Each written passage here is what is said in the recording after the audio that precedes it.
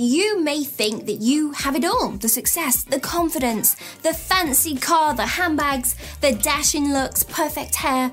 But there are 12 traits that can make even the most attractive person very ugly. Now, if you are interested, stay tuned. Not taking the blame. If you did something wrong or you said something bad, but you just cannot admit it to the person calling you out for that behavior, that you did that thing, and you try to twist their words, well, this is known as gaslighting. And be assured, this is not behavior that people like to see. So if you cannot be held accountable for your decisions, well, people will find you very, very unattractive. Closed body language, just like this. Despite how much effort you actually put into how you look, did you know you can undo all of that hard work by closing off your position, folding your arms and your hands, or putting your hands into the back of your pockets, means you are communicating to the world around you that you are judging people, and holding back from engaging with the world. Lying, yes. If you have to lie to impress others, then you need to do some inner work on yourself to reveal that amazing, shiny confidence that is inside you. Now, lying to people doesn't set you up on a good path of likability with friendships, with work environments, or even relationships. People can spot liars a mile off, so don't do it. This one is aimed to more the curvy figure people watching the video, and that is being super skinny. Aha! A study in 1994 by a Texas professor states that men like 0.67 and 0.8 hip ratio. So it turns out men do not care what BMI a lady has. It's that low hip to waist ratio that really makes them weak. So do not overwork yourself, because guys do not like skinny girls. It's a fact. It's one of those things. So please do not change yourself just so a guy likes you. No sense of humour. If you are a serious person who doesn't laugh at anyone's jokes and you struggle to laugh together with friends, then expect this to take a dive with your perceived perception of relationships. Now, we love to be around people where we can just relax and exhale and have a laugh and feel comfortable. So being around someone who doesn't make jokes or makes you laugh can be, feels strange, and it feels like you are constantly on your tiptoes, or even worse, feels like you were sat in a strict class of history at school. Being lazy. Everything from not being hardworking, no drive to finish projects, and uncooperation gives you a bad mark in the world of people connections. Now, scientists once conducted a 6-week experiment, and they asked people to be rated on their personality traits and also their attractiveness. Can you guess what happens?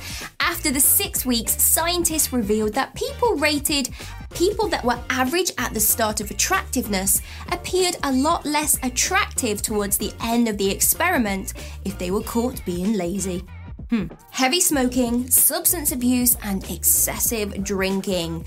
Despite what Hollywood has done with our brains and made us feel that men are a lot more attractive if they drink a strong bourbon or they are smoking a cigar. In the real world, out the window. It becomes very unattractive if they do this excessively. And if you want to settle down with someone, you of course are going to think twice about it if they are an excessive smoker or they drink lots. Now, the reason for this is because our brains tell us that that person has a dependency on something. Therefore, it triggers a low value esteem about them, and it shows that that person has a lack of self-control. Being unreliable, probably the highest negative trait people could say.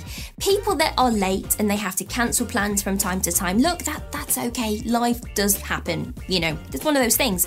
But for you out there that considers flaking on people consistently, listen up. If you are the person that cancels plans last minute because you just, don't feel like it, or you never agree to plans when people suggest something, people find this very unattractive. Let's face it, you cannot have a healthy long-term relationship with someone if they constantly let you down with plans and they always show up late, because it tells us these people have bad time and mind management and that they need to mature more and respect other people's values and time. Not showing interest when someone is talking. This applies to the dating world and also to the world of friendships. If you engage in a conversation with someone, but very, very quickly it turns around to, well, just you, I need you to consider how this affects the other person in the conversation. If you do not actively listen to what someone says, use non-verbal cues, like this, nodding your head and surprise faces, and you do not ask someone to explain more about what they are talking about, well, you are not scoring social points here. And if you cut people off when they talk and you never ask them for their opinions and you don't fully listen because you're busy texting or doing something else, well, no one is going to engage with you because you just appear that you have a lot of disrespect for people. Insecurities. Let's face it, we all have things that we wish were different about ourselves or something that we wish we could improve on. And that's just part of being human. I'm afraid we all have it.